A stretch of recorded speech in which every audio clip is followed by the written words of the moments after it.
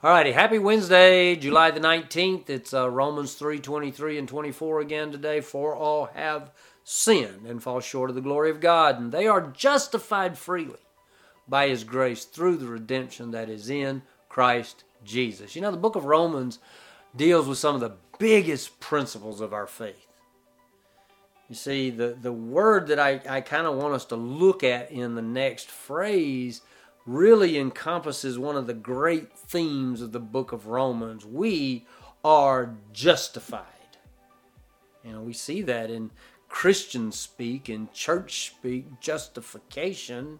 You see, in the verses just prior to verse 23, Paul writes of our righteousness being through faith in Jesus Christ. It's by faith that we are justified, or it's by faith that we are made righteous. Justification is a priority of our faith, and justification finds its roots in the concept or the root words just and justice. God is just.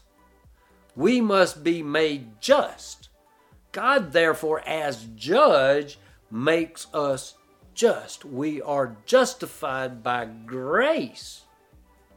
Freely. Guess what? I know I'm rotten.